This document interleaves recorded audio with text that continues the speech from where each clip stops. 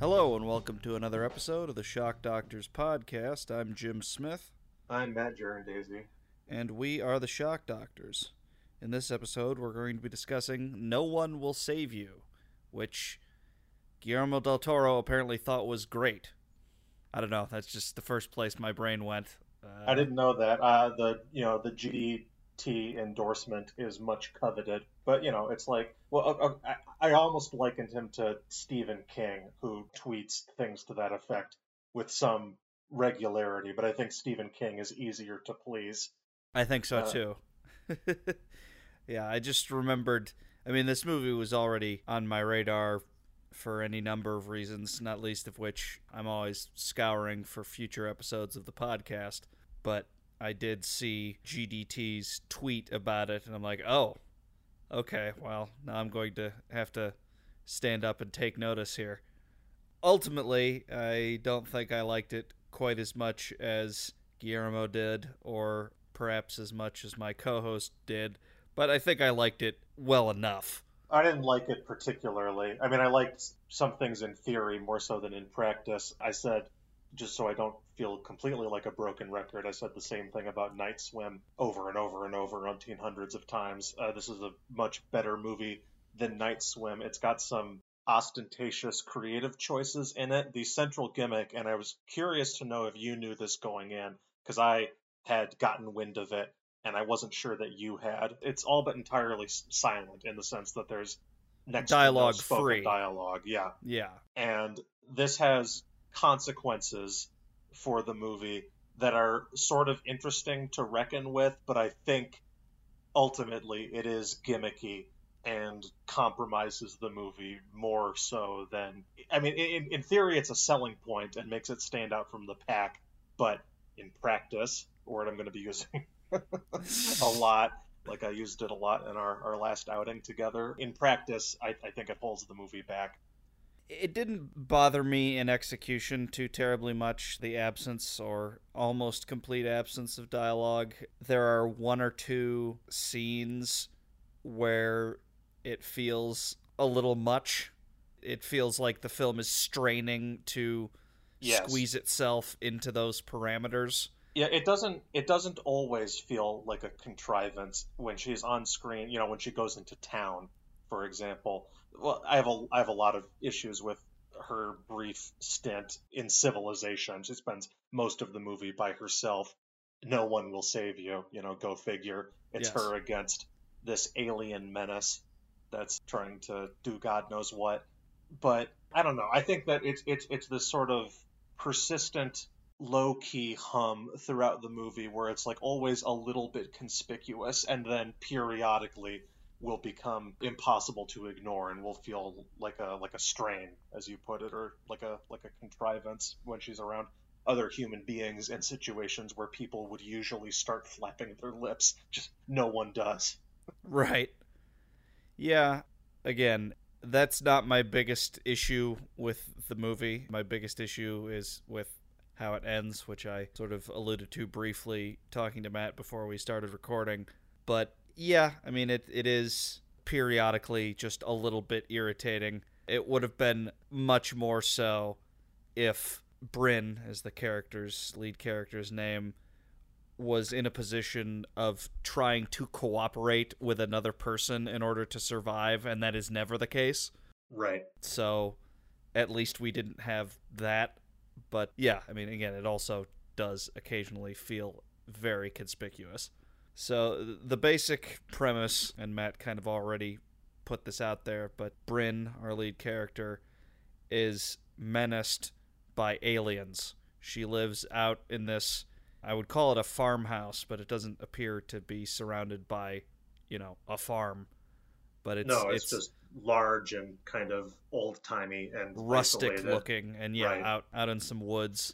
And she is not only physically isolated, but socially isolated. There are a smattering of hints that the townsfolk either regard her with apprehension or scorn or outright disgust. And this sort of ramps up the isolation and the tension one feels when one is being harassed by literal aliens. Yeah, I mean she's very much a pariah, and as far as that goes, I was kind of grateful for the central gimmicky as it is, just because if it were not for that self-imposed handicap on the part of the filmmakers, we would have, I'm sure, gotten scenes of her running into town going like, "No, listen, you gotta believe me." That fucking Invasion of the Body Snatchers, your next thing, which has never ever been as good as it was in 1956. Right. Her begging and pleading with people to listen to her, and of course no one does because she's a pariah, and we're spared all of that, which is a mercy. Yes. The town stuff is still rather odd, I found, but we'll get to that in due course. Yes. So we open with the eeriest and most off-putting and most alien sight in the whole movie, which is the logo for 20th Century Studios. It will never look right ever. It genuinely unnerves me in a way that few horror movies do, and which this one certainly did not.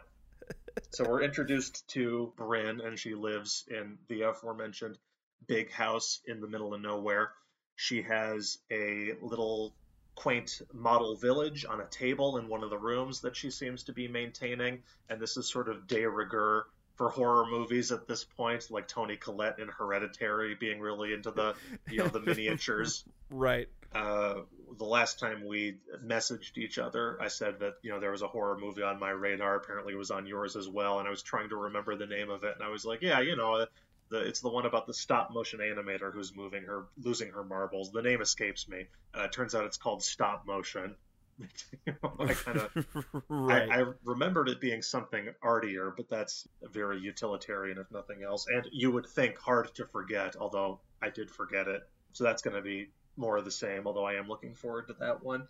Mm-hmm. Anyway, I hoped, as much as I'm kind of bashing the trope now, I hoped that the movie would have a little more fun with the model village, and initially it appears that it's going to. There's a scene early on during the close encounter hijinks where the whole house is kind of poltergeisting.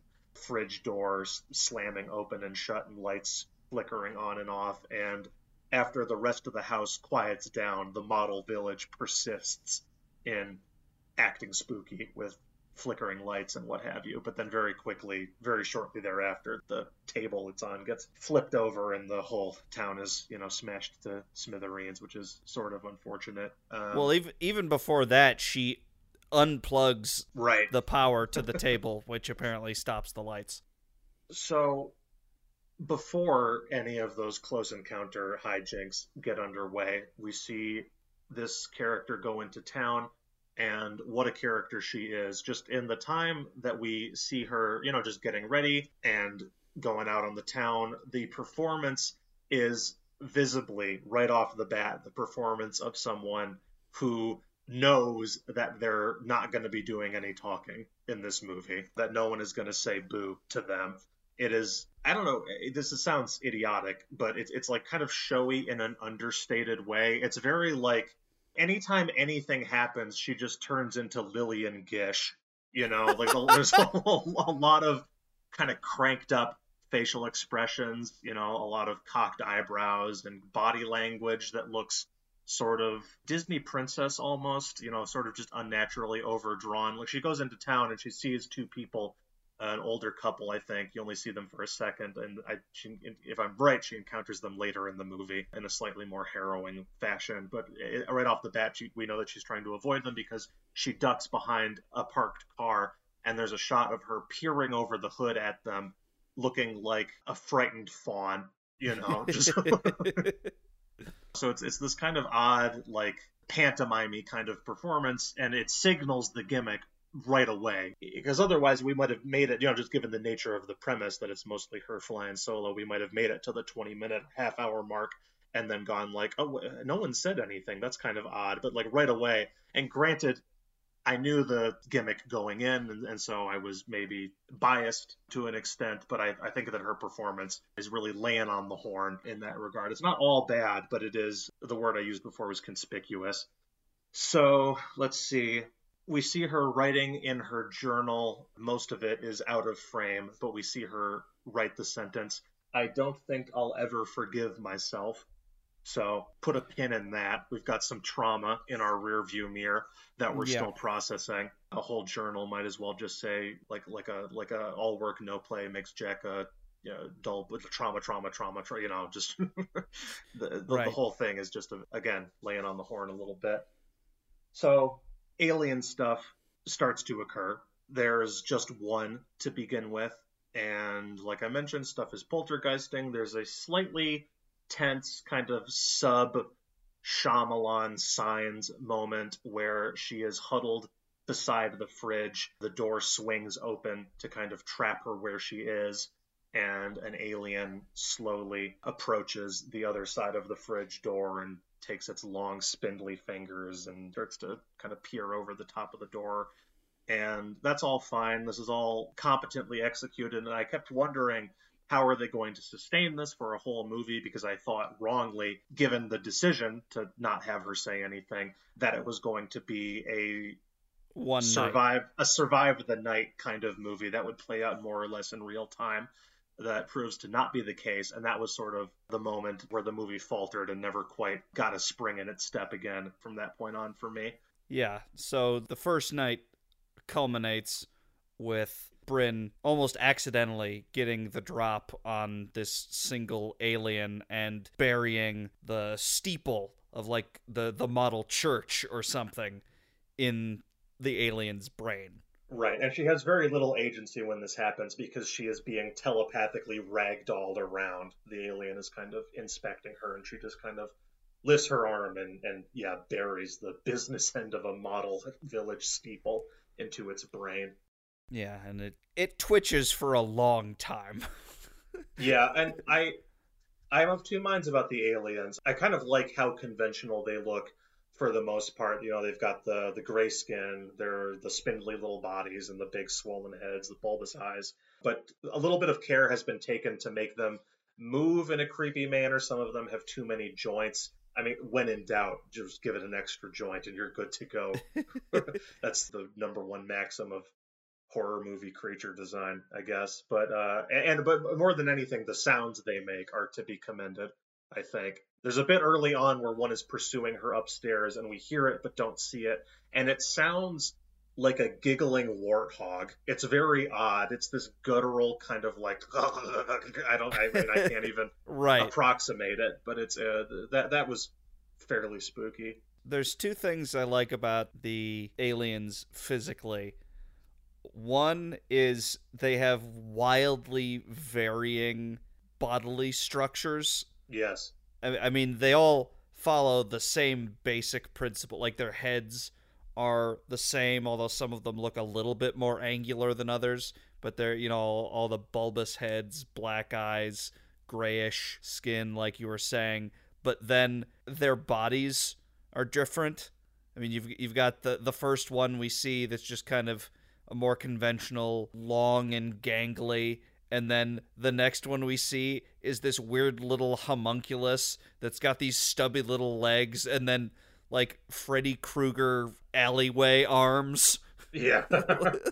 They really all do look like the same base creature that has been fucked with like taffy in like the character creator screen of a video game. It's like the opening of Super Mario 64 where his face has that weird elasticity. Hello.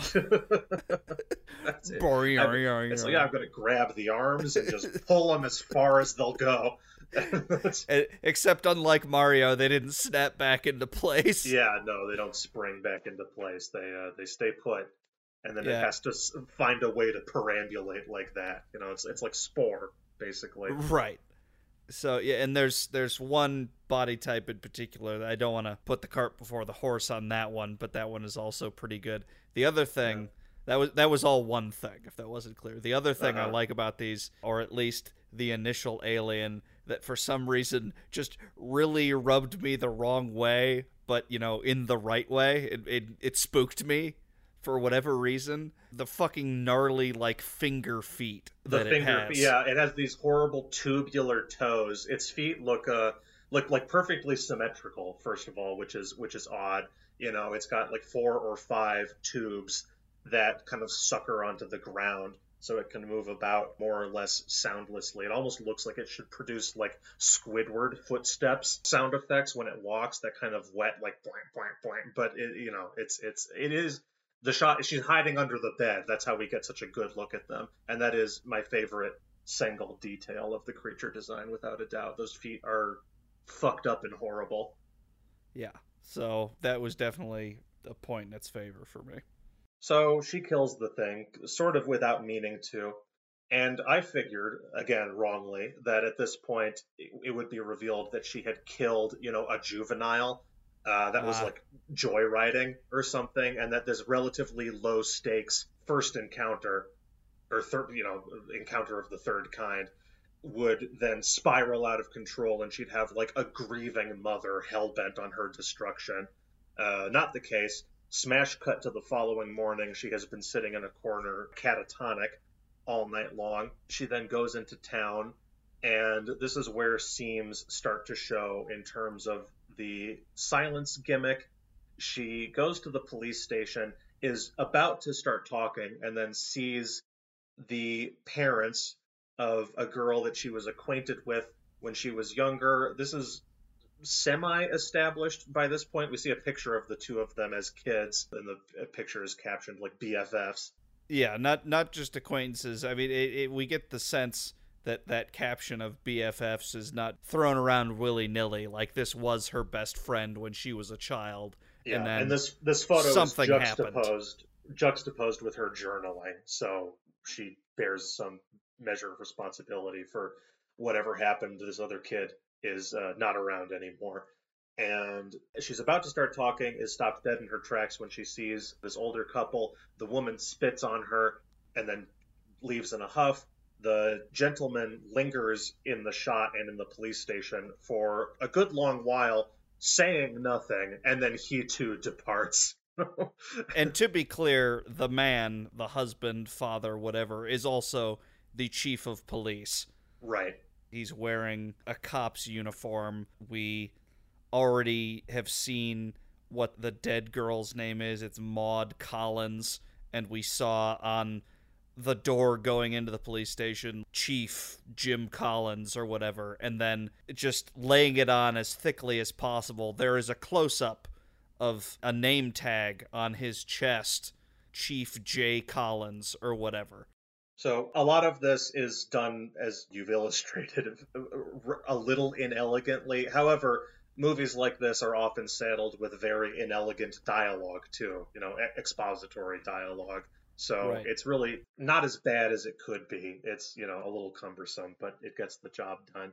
Yeah, no one is in the Amazon researching spiders with my mom right before she died. So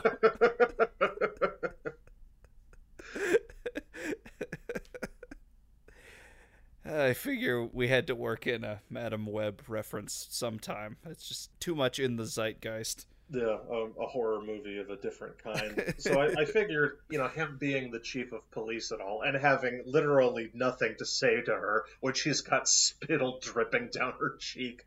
Okay, so these doors have all slammed in her face. No one will save you. Does what it Yes. says on the tin. However, immediately after this scene, it would have been enough if she was just a social outcast, and that's why she was on her own. She has no recourse to the other townspeople and to the PD in particular. However, she is then seen bussing home. I don't think she was bussing home. I think she was spur of the moment trying to take a bus out of town. I see. Okay, that makes more sense because it is And definitely not like a cross-town bus. Not that no, this it's like area it's is like a urban enough. Greyhound. Right, exactly. It's got chairs like airplane seats. Yeah, carpet chairs. Uh huh. And yeah, in this scene we discover that there is a body snatchers thing going on because the mailman, we saw her mailman early on. He brings a package. She sees him from a distance playing basketball with her package and brutalizing it, which is not cool, Yeah, obviously. But Ace maybe he Ventura hates her. style. Maybe he hates her just like everyone else in town does. Or maybe he's just a dick in general. Who knows? Right. But anyway, on her way into town, before she gets to the police station, his postal truck is overturned And then we see him at the back of the bus come up in the seat behind her and then menace her. And he's making all the same noises that the aliens were making. That Yeah. And then everyone else on the bus also starts warthogging and, and clambering over the seats to try to get at her. Crucially, I don't think it's everyone. I think it's like one other person, and then everyone else on the bus also doesn't really do anything, but they're kind of like inching back, like, what the fuck is going on? Which is a little too muted of a reaction when the mailman is literally spider crawling across the tops of the seats. Yeah, I mean, it's literally muted in the sense that it's like you sat on the remote by mistake, because just none of them are fucking talking. Not so much as one like, hey man, what the fuck? It's a situation where any normal person would muster up some kind of a remark. Right. If nothing else, because it's easier. You don't know what's going on if you witness that on a bus, on a fucking Greyhound. It could be like a Canadian cannibal situation unfolding before your eyes. You don't know. So you don't want to physically intervene. But then, because you're not physically intervening, it is then incumbent upon you to at least, like, yell out something, just to, like, try to get some kind of... You don't just sit there or just shrink back. So the gimmick... Because everyone is just beholden to the gimmick, and that makes it sort of horribly conspicuous at that point. So she gets off the bus.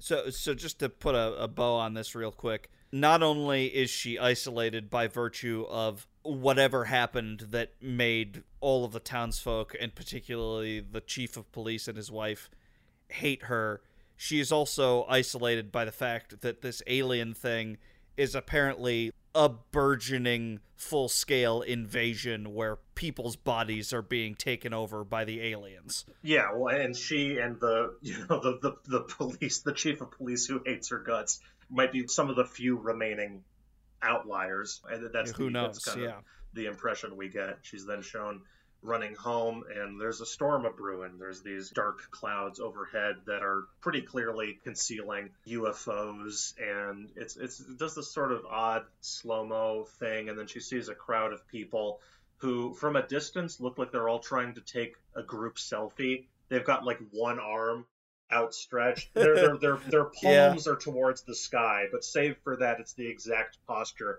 of someone who's extending their arm as far as they can to try to cram everyone into the shot.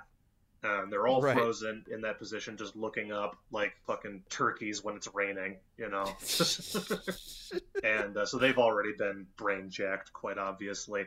And then the movie just kind of resumes survive the night mode and just kind of picks up where it left off almost, and just resumes being the kind of movie that I assumed it would be from start to finish. So this whole episode in the middle is definitely the low point for me.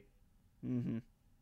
So the second night she does battle with not one, not two, but three, and then I think eventually more than three aliens, but it's two off the bat. First there's the one with the really fucked up dimensions where it's real stout, and then it's got the stubby legs and the Slender Man arms. Yeah. And I don't actually remember how she dispatches that one. She stabs it with something. Yeah, so there's multiple points in its half-assed pursuit of her where it like stops, kind of like it's toying with her and stares at her for a while, and then eventually I think she retreats into a bathroom. It busts through the door, just sort of rips the door to shreds by degrees, or maybe it's a laundry room. Anyway, there's a mop in there, and she's kind of pushing it away with the mop. It snaps off the head of the mop, and so she stabs it with the jagged remaining mop handle through its shoulder, essentially, and then proceeds to brain it with the door of the cabinet that it is sort of pinned to. Yeah, it's all coming back to me now. And then she climbs out the window. And out here is where we encounter not necessarily my favorite of the aliens in aggregate, but it did make a very strong initial impression on me. Yeah, the reveal of its dimensions, it's very, it's big! Yeah, I think my precise reaction was something along the lines of, oh, fuck me. Yeah, it's like looming over the house. Yeah, well, and it's a little bit of a neat bait and switch, too, because we see it first in the background, out of focus, and it's just like a pair of eyes and the top of the head Kilroying over, like, the top of a shed or a barn or whatever the hell it is. And we figure it's like, okay, it's just one of these similarly sized aliens, just it's kind of standing on the other side of the slanted roof, and we just see the top of its head. But then it comes from around, and it's like a praying mantis that's like 20 feet tall or whatever. Just these enormous, spindly legs, 4 of them. Like, oh, it's big, as you said. And this one's demise, I do remember. It chases her into her car and then can't extricate itself from the car, and she sets fire to the car, and the car explodes. And all of that is pretty well done. She's walking down a road afterward, and let's see. Or no, it's all a bit of a blur for me, almost like I'm trying to recount my own abduction. It turns into kind of a lot of bright lights and general mayhem and confusion. I might be doing this out of sequence, but I don't think I am. She is pinned to the ceiling and then suspended in midair by this red tractor beam kind of thing coming from a flying saucer. And the spacecraft, like the aliens themselves, are conventional almost to a fault, although I like that they don't try to reinvent the wheel. They're just very classic saucers. UFOs. Right. And while she's suspended in midair, she is approached by another one of the aliens, and it opens its mouth and disgorges a spaghetti parasite. Just this awful little leechy kind of thing with a bunch of tiny tentacles thrashing around. Comes out of the alien's mouth, goes into hers, and I think the intended takeaway here is supposed to be that this organism is the actual invasive alien species, and the Greys are just another species that it's colonized in its conquest of the universe. So, but maybe not. I don't know, because the life cycle of the thing gets awfully convoluted in the short time that we spend with it. Yeah, well, I have some thoughts about that, and we can get into that after the break. But yeah, it's not 100% clear what the relationship is. So, just as the spaghetti parasite is going into her mouth, Bryn wakes up in her bed with a scream. It appears, oh, it was all a dream, sort of a deal. Not hard to sniff that out right away. I mean, that's just way too easy. Also, there's like half an hour left in the movie. Just there's no way that this is legit. Yeah. I think what I said to myself out loud was, I think you're in the Matrix. You talked to yourself watching the movie more than she talked to herself, experiencing its events firsthand, which is, sort of shows you the limitations of the approach that the filmmakers took, I think. Yeah. And my outbursts to myself did essentially prove true. After Bryn kind of walks through her house for a couple of minutes and appears to encounter a fully grown but out of focus version of her childhood Biffle. Yeah, her dead friend. She says Maud, I think is the girl's name, which is a weirdly old-fashioned name for a Zoomer, but whatever. Yeah, I mean, it was old-fashioned. I mean, in 1971, the grandma in Harold and Maude was named Maud. It's like, it was old-fashioned in 1971. Then again, I think one of Apatow's daughters is named Maud, so I don't know, maybe it's making a comeback. But anyway, she's an homage to that exact thing. Perhaps. That makes a lot of sense. It says, like, Maud, I'm sorry, and then she reaches her hand inside of her mouth, cuts back to reality. Oh, there goes gravity. Right. She rips the parasite out of her own mouth. She has successfully sniffed out the scam. Basically, the parasite was just showing her what it thought she wanted to see, so it would let her sort of brain jack her around as much as it liked. But apparently it has what it needed because it then, with a little help from the saucer flying overhead, shining some kind of light on it, it grows like a like one of those toy dinosaurs that you'd like put in water as a kid. It just it turns into it's like a grow your own doppelganger, and it turns into another Bryn, and then the two of them have to duke it out. And I kind of liked this, although, again, more so in theory. In practice, the emotionality wasn't really there for me. But she kills the doppelganger and then kind of like consoles it as it's dying in a wide shot. They're surrounded by trees. And I feel like maybe that tells you a little something about the kind of character that you're dealing with here. And it also, I think, hints in a not too obnoxious or obvious fashion to the root trauma here and what became of Maud. The fact that she's being tender even with this alien homunculus means, it makes it very apparent that she feels like she has to atone for something and some violent act in specific. Yeah. Well, and we pretty soon get to see exactly what that violent act was, because after Bryn has successfully killed her doppelganger and is sort of hobbling down the road, she gets hit with yet another tractor beam, and she gets the full abduction treatment this time. She gets taken up to the craft, where she kind of goes through a fragmented flashback sequence, the climax of which is her younger self getting into a shoving match with this dead friend of hers. The friend shoves her to the ground, at which point she picks up a nearby rock and brains her friend with it in a snap moment of rage.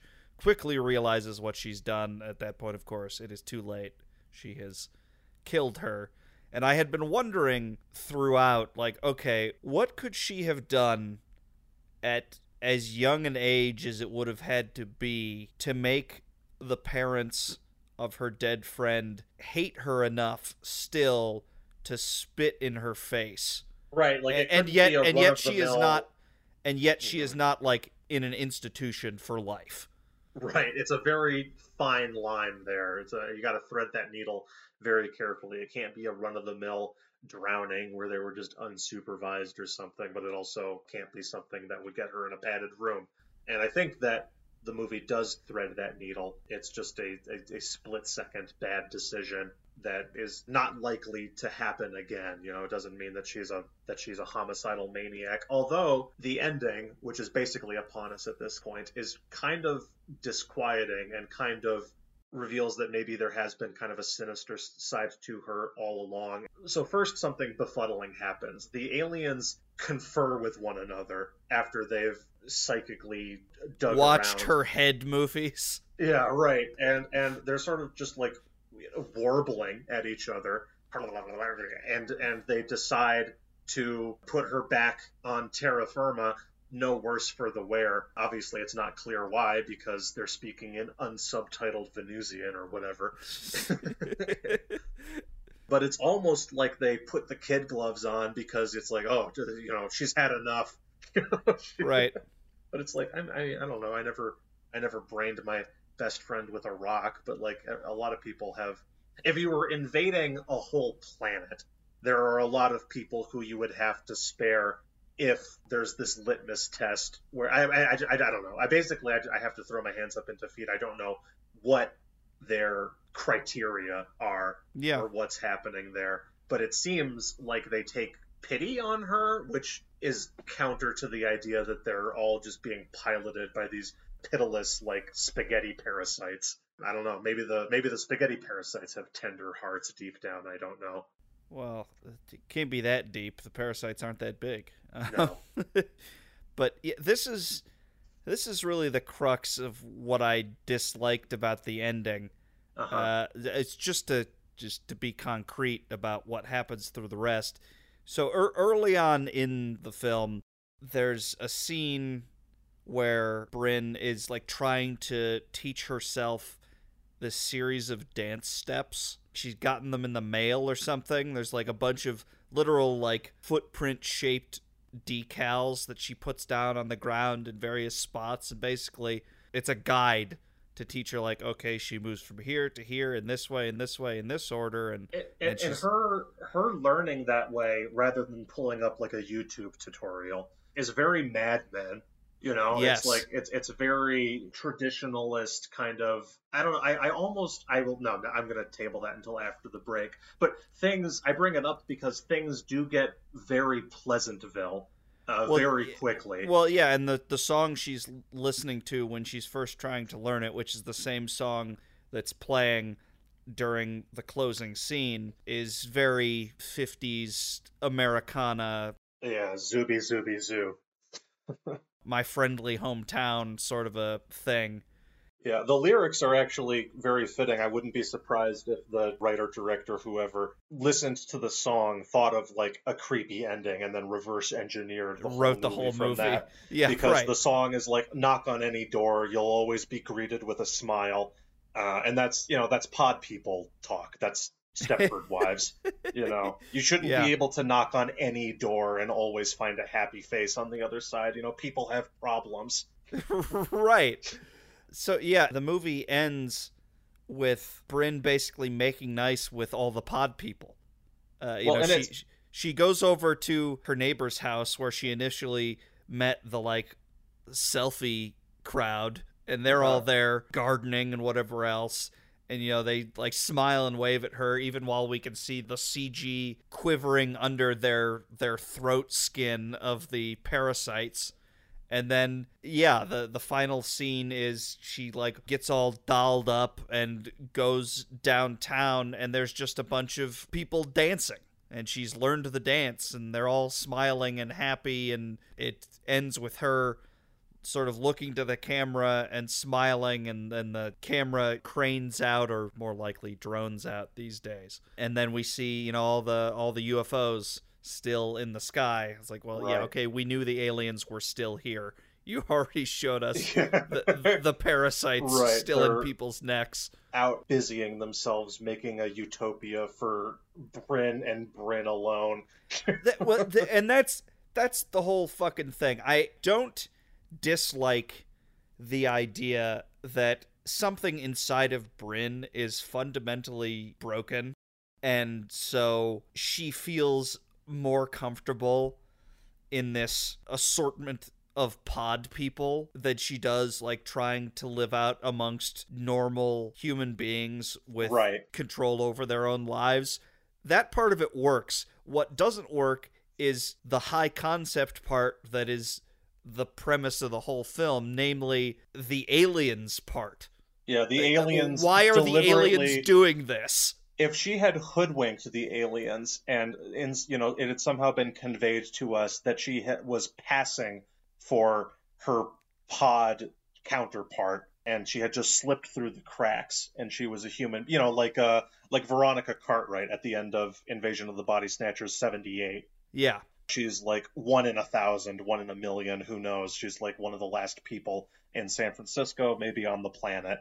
Or a slightly, well, okay, not slightly, somewhat less interesting, but still preferable to what was done option would have been she somehow ended up slipping back into what I called the Matrix earlier. Like, once she's been taken up into the spacecraft and they're making play through her brain whatever the hell they want, and they're all conferring, maybe they just left her there, and now she's dreaming her way through this weird 50s pastiche, and she seems happy there even though she shouldn't be. Yeah, right. And then smash cut to her vegetable body still suspended in the tractor beam on the mothership. I mean, that you can't rule that out. I guess I would not find that explanation very satisfying. I do find it very funny that she is happier with the pod people than she was among her own kind because the townspeople treated her so abominably.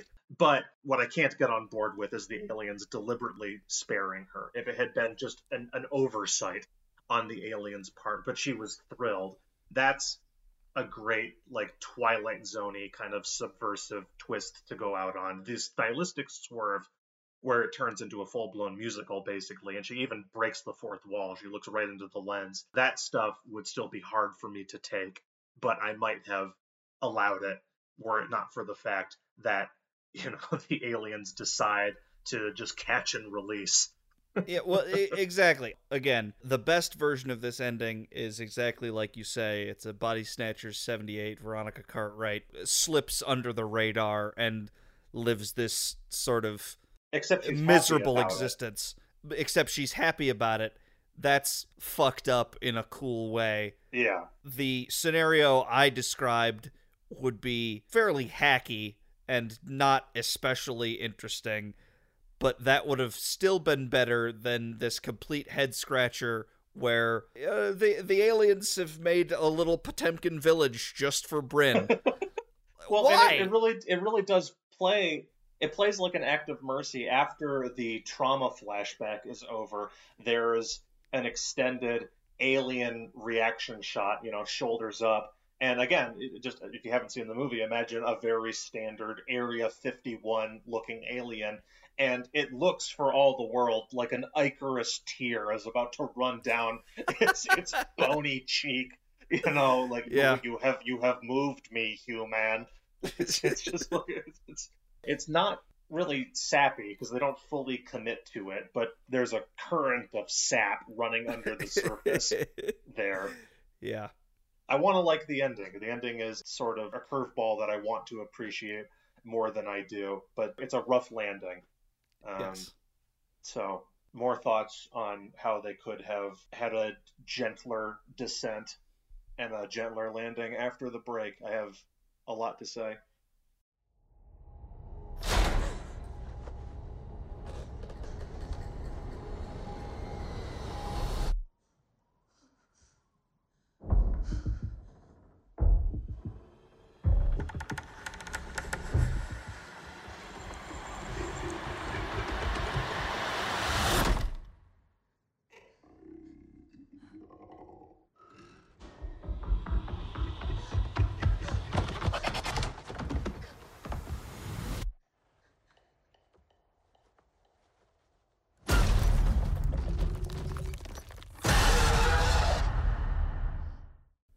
Hello, listeners. It's Jim, here as always during the break to tell you some stuff you probably already know.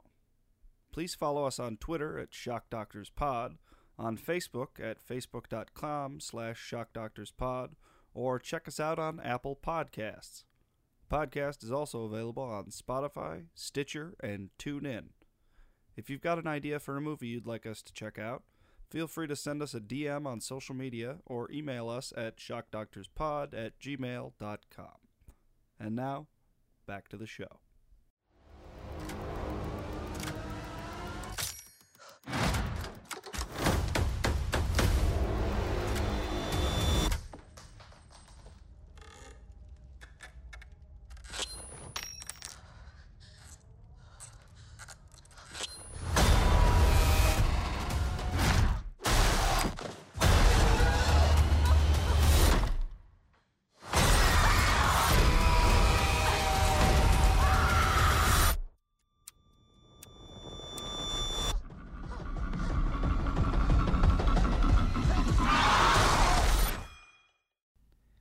And we're back.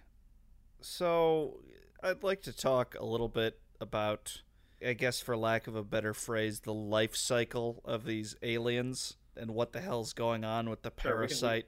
We can play alien zoologist for a minute. Yeah.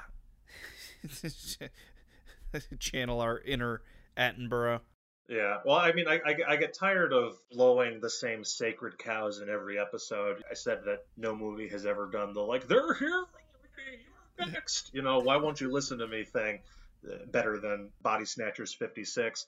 No movie has done the alien life cycle thing better than Alien, obviously. It's just like, yeah, as far as I'm aware, the first movie that did it something like that, at least one where it was that elaborate.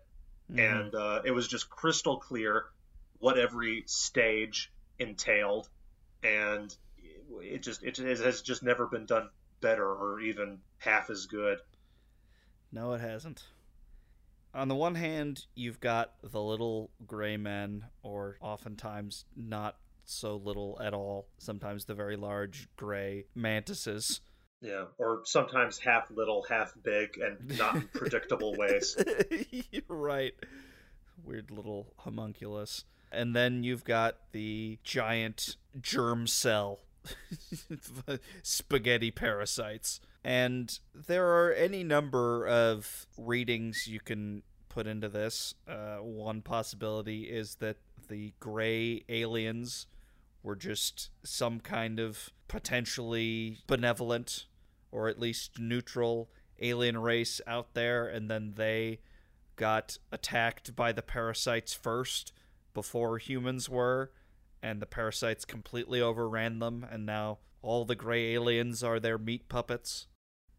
Or the other, I guess, major possibility, and obviously there's any number of smaller permutations within this, but the other possibility is that, I guess, either the spaghetti parasites are the core creature that just happened to design these meat puppets for themselves that look like little gray men, or there's some kind of symbiotic relationship, or this is two halves of the same species between the gray man bodies and the spaghetti parasites. And it's really not clear which it is.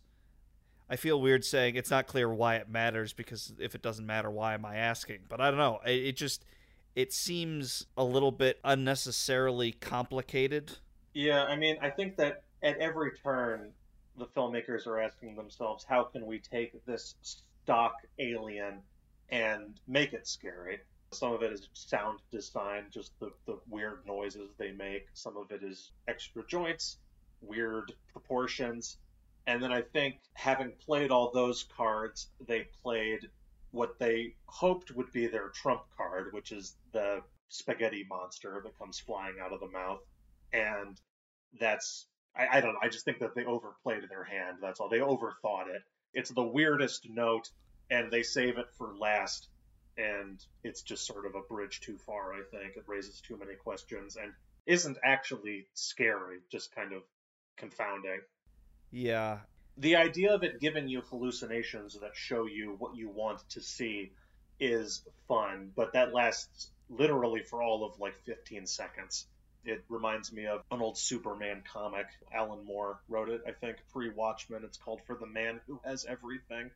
Superman is momentarily bested by an opponent, someone from his rogues gallery whose name escapes me, who it's Superman's birthday. And what do you get for the man who has everything? And he is given like an alien flower by one of his nemesis, and the flower latches onto his chest and puts him in this fantasy Krypton that never blew up, and reunites him with his parents. And it's a dream he doesn't want to wake up from. So Superman has been defeated, in effect, quite handily. And then Batman and Wonder Woman have to save the day. But that furnished, a classic comic. Here, it's the exact same idea, from what I can tell, and they just it's hello, goodbye, it's gone. Right. On the one hand, it seems like the parasites being in charge and meat puppeting the gray aliens around explanation is the correct one, because the way the aliens move most of the time is very herky-jerky. Yeah, it's very like, please God, don't make me do this. Don't make me bend that way. Yeah, well, and it's the same way that the humans who have parasites inside them move.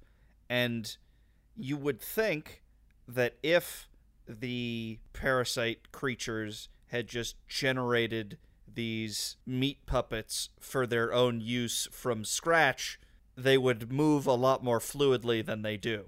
Right. But on the other hand, we see the tractor beam just sort of generating a new Bryn layer by layer for her parasite to climb back into. So maybe they have generated the aliens for their own use. Why are they herky-jerky? Who knows? And if they can just generate people's bodies at will, why do they have to infest all of these people around? Why can't, I don't know. It raises a bunch of questions that don't necessarily have to be answered, but also Well, I think the reason that it's for me that it's a wrinkle that refuses to be ironed out is this issue of mercy, because it is a parasite. It is, depicted that way, coded that way. It's just this thing that is mindlessly propagating itself. We're given every indication that it's like almost it doesn't look like something that is capable of letting anyone off the hook.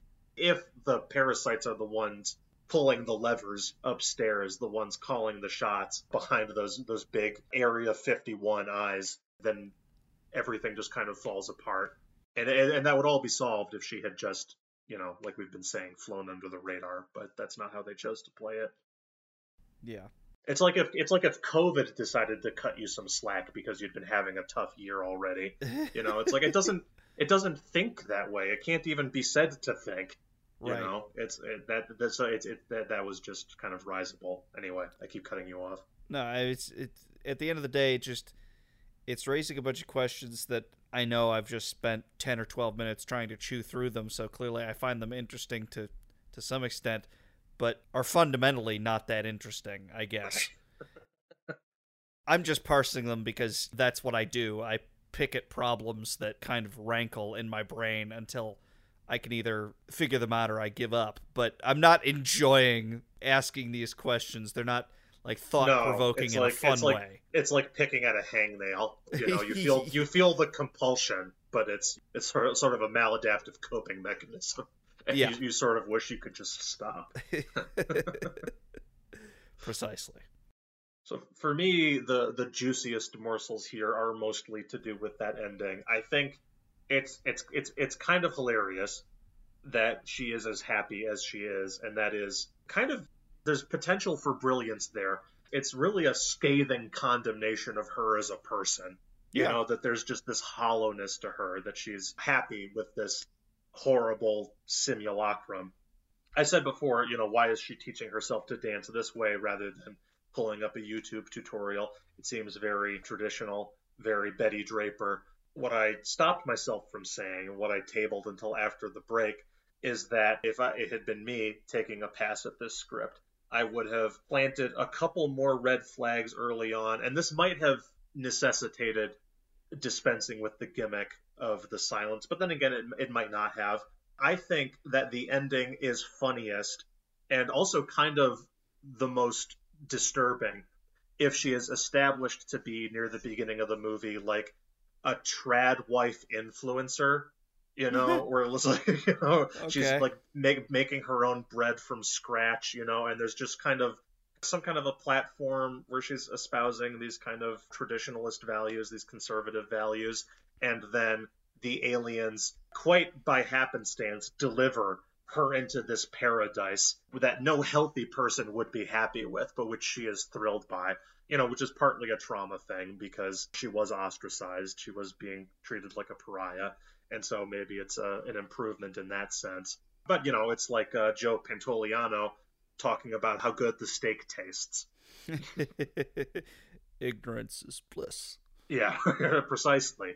Except she's not ignorant, and that's what makes the ending, in theory, disquieting and also hilarious. That she's just on board with it, spinning around, dancing hither and yon. When she's getting dolled up before she goes out dancing, she looks like a Disney princess. You expect a cartoon bird to alight on her wrist. She's got these kind of willowy arms and this body language that's very much, I'm doing crowd work at Disneyland, I'm dressed up as Jasmine or whoever. When she's running from the aliens, chronically throughout the movie, I kept thinking of this. She kept acting like Snow White running through the spooky forest. Like the hands up by the face, like tree limbs are grabbing at her, like that kind of thing. Except she doesn't even make that much noise. She produces, it's not even that she doesn't talk. She acts like a deaf mute, which I don't think she's meant to be. Even the protagonist in Hush had more grunting and groaning, as I remember it, than we get here. At one point, she steps on a noisy floorboard that creaks underfoot. And the way that she winces, you would think that it was like the scene in A Quiet Place where a nail has just gone into her foot, but she has to be quiet or she'll be killed. You know, it's that kind of wince just because she stepped on a creaky floorboard. And the whole performance is like that. And it's kind of appealing because it is so kind of cartoonish in a way, but it's appealing in a very kind of showy, superficial way, which makes her ultimately being absorbed into this pod people society kind of fitting, because she's been acting like a Stepford wife the whole movie. And maybe that's emblematic of some kind of spiritual sickness, and the movie could have maybe said something kind of pointed about that, about her performing femininity with her every gesture in this very over-the-top sort of stylized way. I don't think it's trying to do that. I think that it's just the performance. And, she might have been directed to do it this way, Lillian Gish, Mary Pickford kind of style. But it seemed to me like it might have been coming from a place of insecurity. Like you take an actor's voice away and there's a panic response somewhere inside where they think, I'm not doing enough, people are going to get bored of me. Right. And so they start overcompensating. That was the stink of that suspicion was in my nostrils the entire movie. It's kind of the opposite of a Robert Redford in All Is Lost situation. Right, yeah, where he's just perfectly naturalistic. This is anything but. Yeah. So make her a trad wife, and all of a sudden everything clicks into place. The ending and the performance, the physical performance that she's giving, suddenly makes much more sense to me on just a scene-by-scene basis. So, to give a little bit of context for the writer-director of this film, his name is Brian Duffield. He wrote The Babysitter from 2017, the sequel to which we reviewed. I think that was episode 60. So it's Ice Baby. Right. Doesn't look like he actually had a hand directly in the script for the sequel. His credit is just based on characters created by. So First Babysitter is pretty decent. It's all right. It's definitely better than the sequel, so it's good that he didn't have his hand in that. But it's also, I think, just all right. He apparently also has a screenplay and story credit on Underwater, which I think I liked a little better than The Babysitter, and which we also reviewed, incidentally. And I don't know the degree to which he had any creative involvement, but he also produced Cocaine Bear. Unseen by yours truly. I've seen Underwater and Babysitter, of course, and I think they're both adequate. From where I'm sitting, he's got like an unbroken track record of like 6 out of 10s. He's extremely consistent, if nothing else. I didn't really care too much for Cocaine Bear. I would definitely put it closer to the 5 out of 10 scale, and I think I would inch Babysitter in that direction. But yeah, overall, it's not like this is either a big leap forward or a big step down for this guy. I think it more or less fits into his paradigm. And again, there's stuff about this movie that I want to like more than I do. The ending, like we've talked about already, I do like the idea that in a very sick way, the ending is exactly what Bryn wanted, and that's quite the indictment. Well, and it retroactively, what it says about her as a person makes her retroactively so much more interesting than she is in practice, minute to minute as the movie is playing. And I think it actually, I'm talking myself into liking the ending more, because while it was happening, it was kind of a head scratcher, and kind of the sudden, you have now arrived in Pleasantville, population 506 or what, you're all of a sudden, the movie on a dime just turns into this whole other animal. And it kind of didn't work for me at all while I was watching it. But there's just so much it kind of half does and so much that it could have done that I am after the fact kind of feeling a certain thrill just talking about it that I didn't actually feel, as the credits were rolling and shortly beforehand. Yeah, well, but again, I will just never get past the other half of it, which is the aliens have built her a Potemkin village. This is gibberish. Why would they do this? They're trying, presumably, to colonize the planet or whatever. Yeah, I mean, and milk it for its resource. Why? What is the motive here? You just have to ingest the spaghetti parasite and believe that you're in an alternate reality where she is just a lone survivor, Veronica Cartwright type. Even if the movie had all of the other problems that it has, if you just fixed that one thing and made her a trad wife, I would be, singing its praises. I like how if I took a spaghetti monster to the esophagus, it still wouldn't put me in a perfect world. It would just get this movie closer to like a 7.5 rather than a 6 even, or Yeah. or whatever it is. My pessimistic ass would resist the fucking dopamine toxins, flooding my system. Well, it's like the architect says, the first Matrix was a paradise and people couldn't hang. People just died. Yeah. Yeah. So, on to recommendations. Do check out that Superman comic that I mentioned. It's rather short. And do check out an episode of The Twilight Zone, which I imagine must have been an inspiration when the filmmakers were contemplating this project. It's called The Invaders. I believe it stars Agnes Moorehead. She is a rural woman, a kind of semi-feral woman, honestly, living alone in a shack, and her home is invaded by these diminutive little, not even knee-high aliens, these tiny men from space. So it's her fighting with pots and pans against these aliens who are considerably smaller than she is, but more technologically advanced. And the whole episode plays out in silence. She, groans in pain periodically, but that's about it. And there's a twist. Natch, it's the Twilight Zone, and the twist is a little easy to see coming if you've seen your fair share of the Twilight Zone, but it's a decent enough twist and a good episode. And I think it's one of the half-hour ones. All the episodes outside of season 4 were kind of short and sweet and to the point, and I believe this is one of those. So it doesn't have the pacing problems that No One Will Save You has, and the gimmick does not wear out its welcome like it does in a feature film.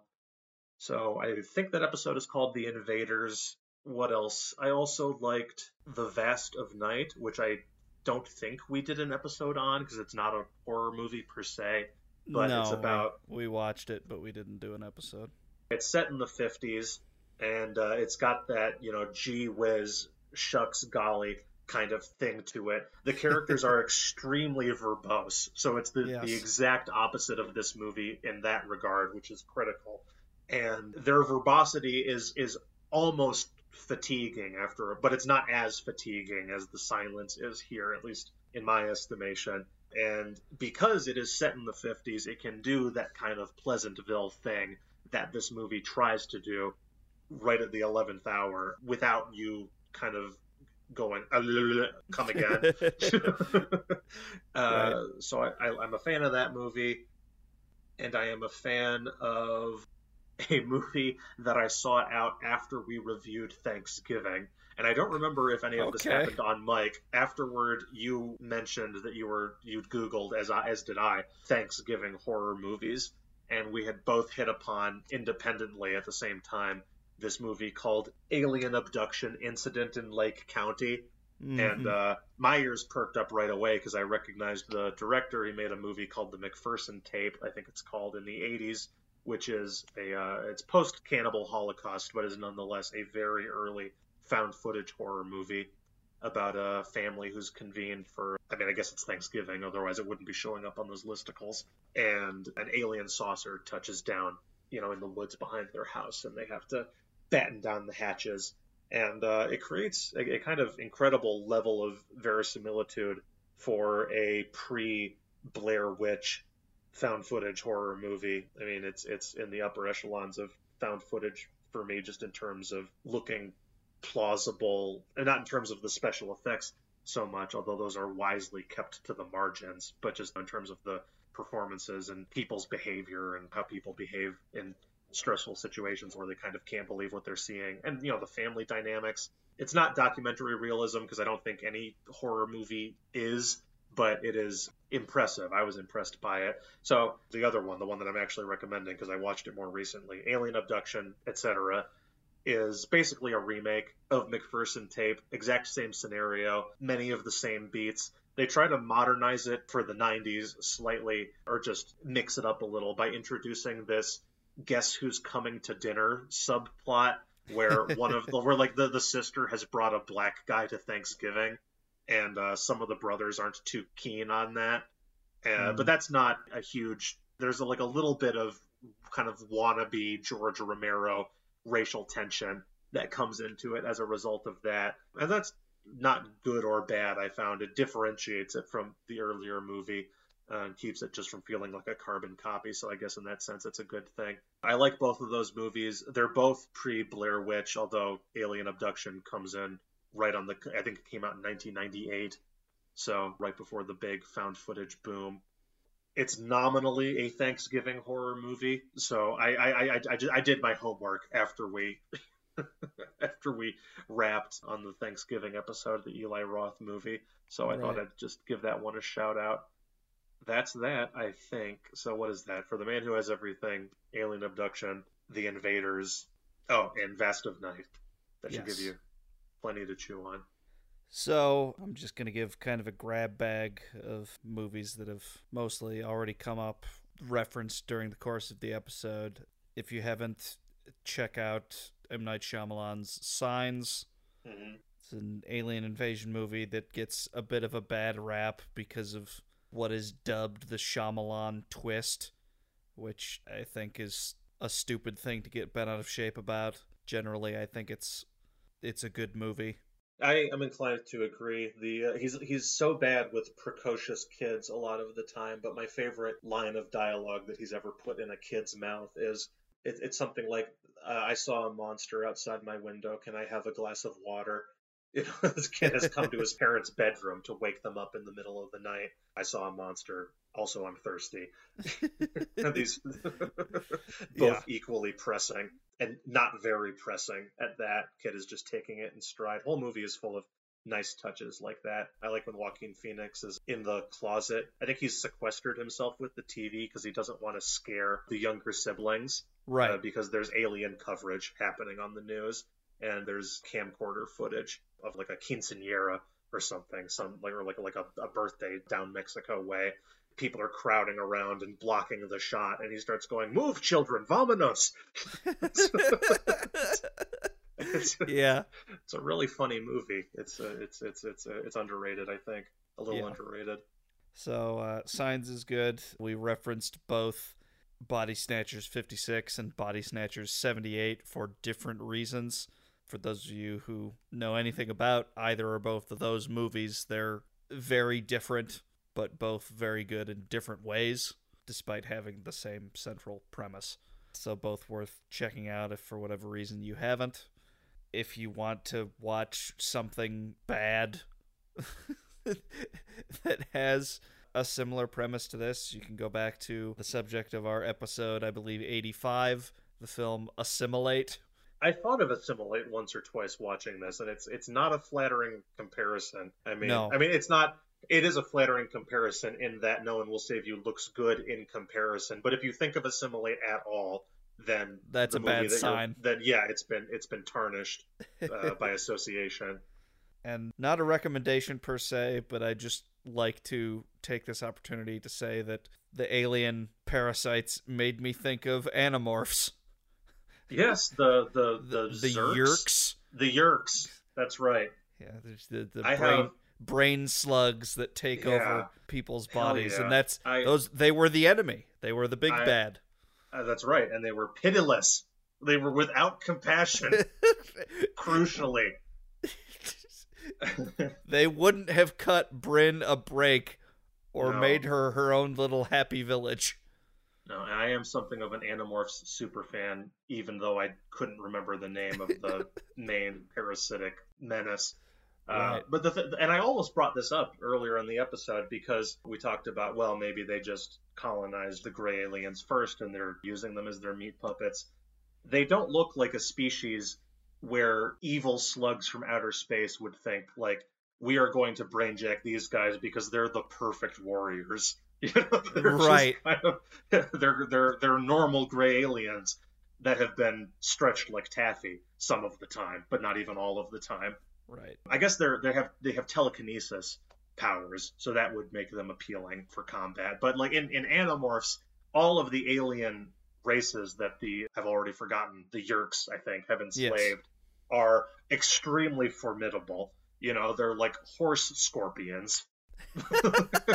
The something Bajir, the like Hork Bajir or something. Or no, I might be thinking there's also these like horrible bird-beaked velociraptor looking things that have like razor sharp spines coming out of their elbows. Yeah. Andalites, that's what the horse scorpions are called, if I'm not mistaken. It's all coming back to me. I have a humiliating elementary school memory of I was made fun of for reading Animorphs. First of all, I started when before you went out for recess. After recess was deer time, drop everything and read, or as my illiterate classmates called it, drop everything and run. It was obviously the highlight of my day. Mm-hmm. But I started leaving my Animorphs books covered down because once I overheard some kids making fun of me for reading Animorphs, and they had more material to furnish their insults if it was cover up, because they could see what the animal du jour was, a dolphin or what have you. So it's just a wall of text on the back. So I would leave the book cover down on my desk before we went out for recess, and you had to put a book on your desk because you were meant to come back in and immediately pick it up for deer time. So that's the sub memory. The actual humiliation that I wanted to talk about, which I have not thought about, that was just a little aperitif. Well, before you get to it, I'm trying to wrap my head around Animorphs being a thing that kids would make fun of you for reading.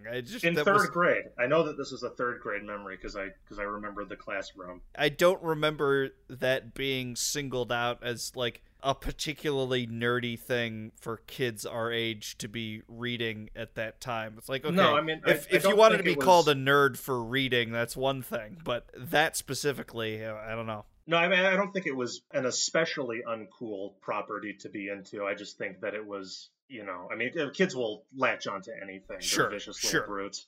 I was riding the bus home once.